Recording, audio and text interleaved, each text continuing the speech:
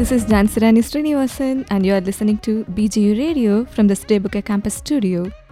Welcome to all our listeners, especially for new students who are going to start their research and studies here.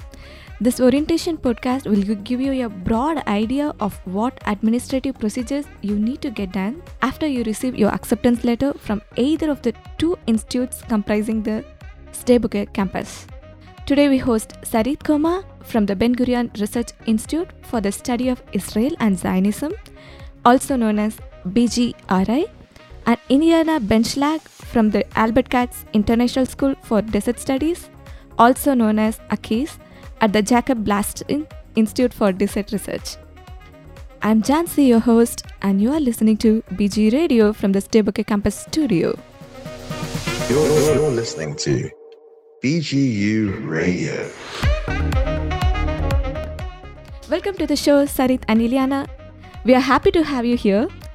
Tell us about your role in your respective departments. I'm Eliana. I'm a student services coordinator. I'm specifically a liaison between Kreitman and our department for PhD students. But I also send out information regarding scholarship opportunities, announcements for registration, classes, and all kinds of academic deadlines. I'm Sarit, the student affair coordinator at the BGRI of the Woodman Scheller MA program.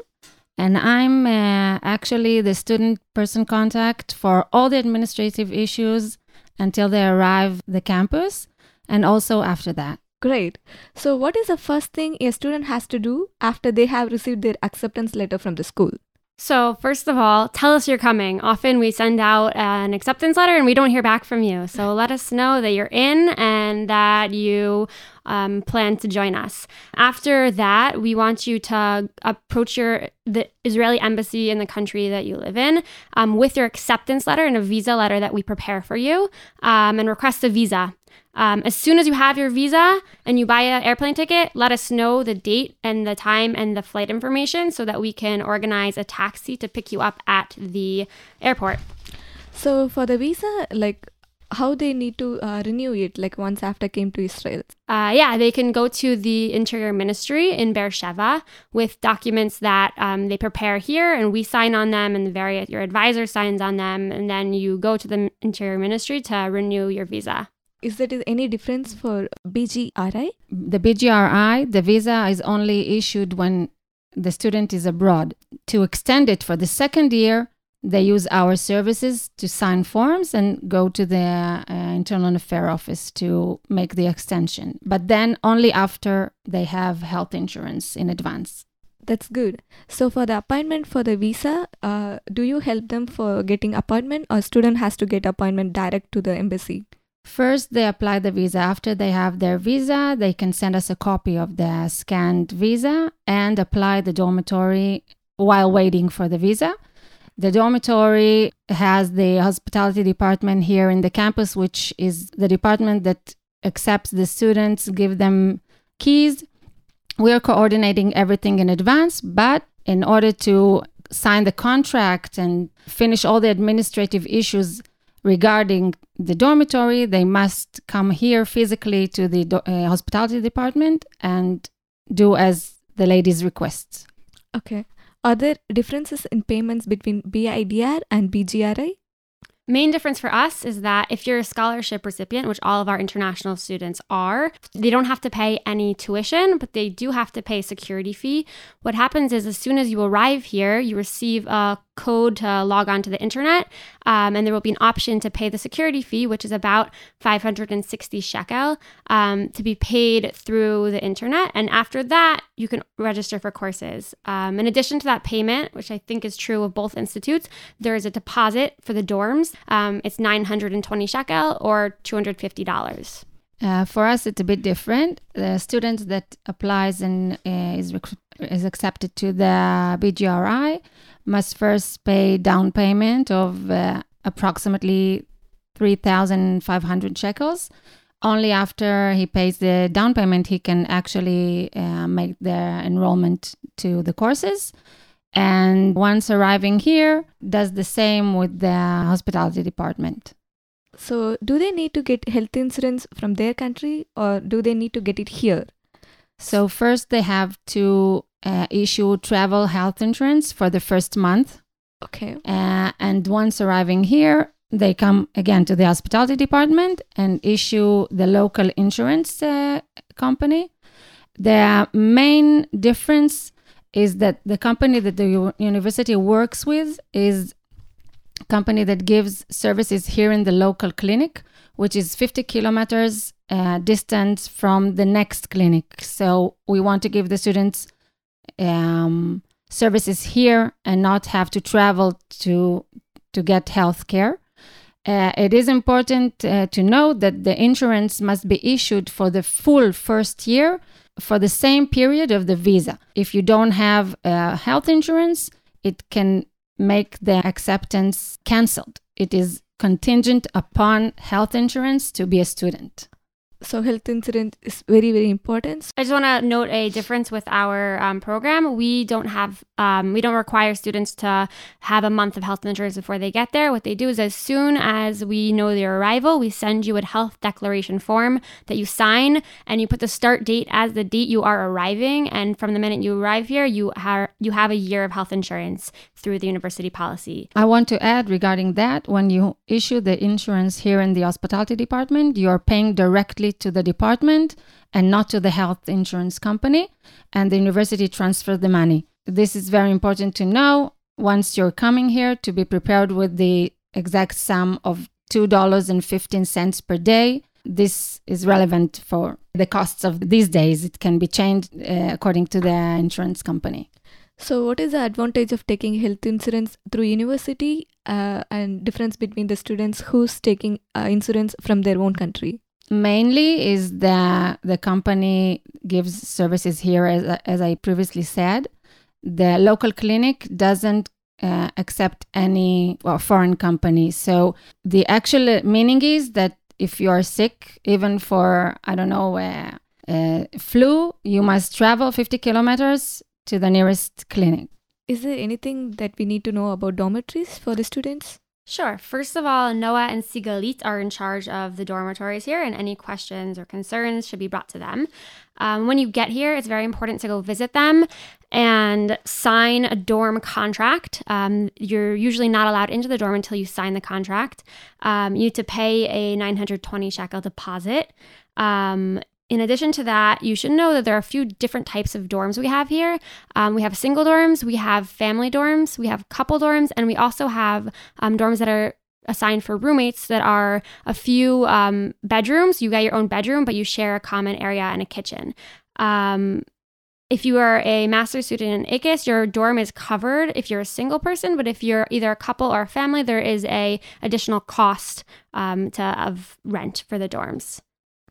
In the BGRI, the institute will subsidize a part of the dormitory for you as a student. If the unit will be bigger, you will have to add more difference than between single to a double unit, couple unit, or a family unit. So if we sum the amounts that you have to prepare for the dormitory, so it's the deposit, which is $250 or 920 shekels.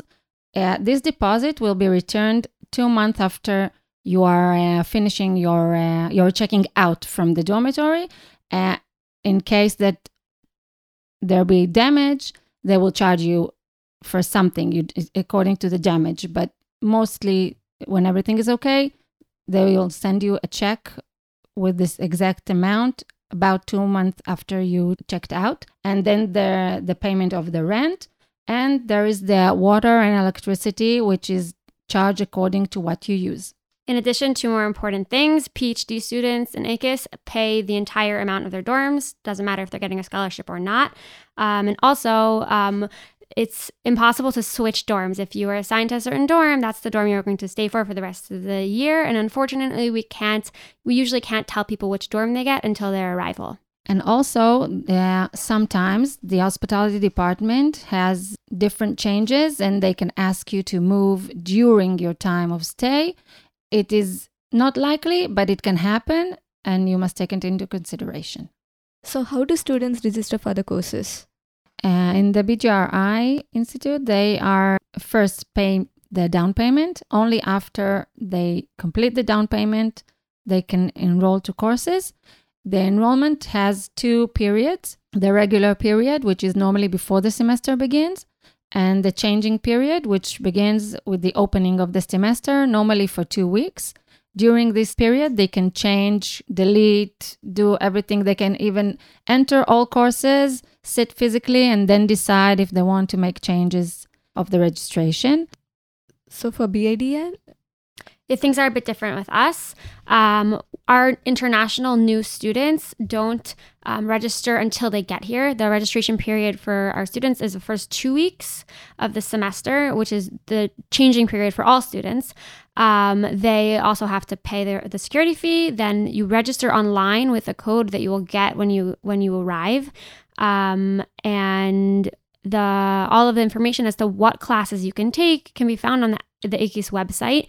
Each track has an academic program that says all of the types of courses you need to take and how many of each type. It's very important that when you're building your course plan, you consult that. In addition, please consult your advisor. And if you have any questions, you can go to your advisor or the head of your teaching committee to advise you as to which courses are preferable for your specific track.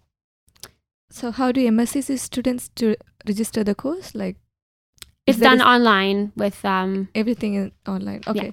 So is there any difference between registration for PhD and MSc? between PhD. Yeah, the PhD students take far fewer courses than master students. It's very important, though, that each PhD student registers for something in order to receive their scholarship and be signed up in the system as a student. What they do is if you're not taking a course in a particular semester, you register for research, which you should have received the number for research course in an email from either one of us. And you sign up for the research, and then you're authorized in the system as a student. So for the course information, how students can know where they need to go and study about the course information? In our website, you can find the full details and timetable. The timetable contains the name and number of the course and the professor's name. And there are syllabuses that are online. You can watch them. Normally it's not the syllabus of the relevant semester, but it has like the previous semester. It's examples of giving you the idea of what the course will demand. And one more thing I want to mention is that each student in BGU needs to register for the Sexual Harassment Prevention Seminar. It's an online learning program that is done through Moodle, which is a website that an educational website the university works with. It's a course you actually need to register for. The information should be on our website and in the emails. Register for the course and complete the learning and relevant quiz in the first semester of your studies. This is very important because without this certificate, you cannot close your degree. You will not be able to get a diploma, so you must do it at the beginning of the course of study. For opening a bank account for international students, do they need to bring any proof of identity to the bank? Sure. First of all, we want to say that we don't have any specific recommendations for a bank. You can choose whatever bank you want, but we have heard from students that there are a few banks that are particularly helpful, specifically Bank Hapoalim in Be'er Sheva. And also there are a number of students who choose to open a bank account here in the post office in the Midrashah, which is a 3-minute walk from your dorm. When you arrive to the bank, you need to bring with you 2 photo IDs from your home country. Keep in mind that your student ID will probably not be ready in here by that time. So you need to make sure you have 2 other sources of ID, such as a passport and a driver's license or some other thing that have your photo on them. In addition, you should know you can always change banks at a later time if you don't like your bank. Don't forget to update your bank information inside the university website so you can continue receiving your scholarship, but it's not a problem if you don't like your bank and you want to switch. And if you choose to use the post office bank here in the Midrashah, you can receive a debit card, but you have to travel to the main branch in Be'er Sheva to request a debit card. So something to consider. It is important to take the student certification first from the student affairs coordinator. Without this certification, the bank will not open an account for you. Actually, this certification says that you are entitled of a scholarship, and this is the reason that you're opening a local bank account, because the scholarship must be deposited to a local bank account. Has any student concessions for transportation? Yes. So every person who lives here is entitled to take out a Ravkav, which is an Israeli card for transportation. It works on all of the different modes of public transportation, the train and all of the bus companies. The card is, you take out the card in Beersheba. There's an office. There's a few offices in Beersheba, actually, I think. In order to get a student discount with the card, you need to bring your student ID and a letter stating that you're a student in this semester. So you can only do that once you've registered for classes and you have the authorization that you're actually enrolled in courses. And you must remember the certificate that you get is only valid for the first semester or the first year. It depends on the certificate. And then the Ravkav company will issue the discount only until the end of this period, which means that you have to extend it with a new letter when time comes. So what happens in case of emergencies? So if it's a general emergency that's not a health emergency, but something happens in your dorm or something, pipe explodes and you're walking down the street and there's water everywhere, we have an on-call officer of the university. It's a staff member who has a cell phone that rotates between all of the different people on call. The number is as follows, 050-202-9799. Again, 050-202-9799. That's the number of anything happening in the university. Do not call that number if it's an actual health emergency, because you might not reach them and they are not a medical professional. The Magen David Adom, which is the Israeli equivalent of the Red Cross, is the number is 101. You can call from any Israeli cell phone. The police is 100. And the fire department is 102. Call those numbers if there's an actual emergency. And I would recommend having an Israeli nearby to help you with Hebrew in case you need it. For issues of sexual harassment, we have somebody on our campus who is a staff member here she's the point person for any complaints, or if you have a question about something relating to sexual harassment, you can go to her and she will be discreet and will tell you about university policy and what your rights are in the situation. Her number is 052-461-5389. Her name is Nurit Novoplansky and she is a very nice person. In addition to that, it's important to note that our campus over the past year and a half has been undergoing a process to close up the campus, and we built a gate and now the gates are locked. Your student card is supposed to open the gates of the campus when they're locked. They're not always locked, but often on the weekends and at night until I think 6 a.m. they are locked. So if you go on an early morning run and you're leaving the campus gate, make sure you take with you your student card, which should be magnetized. You'll get your student card when you arrive. We hope they'll be magnetized by the time you get here. If not, and you're worried about getting locked out, come and talk to us. You can talk to Noah and Sigali, and they have some cards that you can borrow until yours arrives and is magnetized. In addition, if there is an issue of national security, don't be alarmed. We will update you as things go on. We'll send out emails if there's something you need to know, and we'll keep you in the loop. In addition to that, there are a few times in the year where we have a siren that goes off. It's a planned siren. It's not a security siren. It's a siren of commemoration. We will usually announce those in advance. We'll send you an email, not to be concerned, but it happens on the Remembrance Day of Fallen Soldiers and also on Holocaust Remembrance Day. It is also important to know that the main gate of the campus, which has a guard stand, and he's there for 24 hours, and in case you cannot enter with a car or something, the guard is not there, just know he will be back and he will open the gate for you. That's great. I'm also happy to have here with us in the studio Professor Simon Barak, the student ombudsman. So Simon, what is the role of the student ombudsman? How students can approach you when they need you? Hi, Jancy. So I am the student ombudsman for BIDR. And my role really is to act as a link between the students and postdocs and the university. So basically what I do is to try and safeguard the rights and well-being of the students and postdocs at BIDR. And in practice, that means that I deal with any complaints regarding inappropriate behaviour of supervisors, lecturers, technical staff, administrative staff. Sometimes I'm just an ear to listen, sort of a sympathetic ear to listen to. Sometimes it's just resolving the complaint informally, and on occasions to lodge an official complaint. Most importantly, everything is completely confidential and does not leave my office without the permission of the student or postdoc. You can just contact me to make an appointment by my email, which is simon, SIMON, @bgu.ac.il. I would also like to just add as well that for BGRI, their ombudsman is Michal Moyal. And of course, I want to wish all the students and postdocs a fruitful and most importantly, an enjoyable new academic year. We have come to the end of the Student Admin Orientation podcast, and I would like to thank you, Sarit, Ileana, and Simon for your time. And behind the scenes, Boozy, the technician, thank you so much. For more information regarding administration, please visit the ACIS BIDR website and BGRI website. For the BGRI website, there is Woodman Scholar International Program. So go through it for further information, as well as the City Bouquet Campus Student Council website. Also, look out for the BG Radio Orientation podcast about student life on the City Bouquet campus and the wider Midwest Ben Gurion community, which you can listen to by clicking the link in the description attached to this podcast.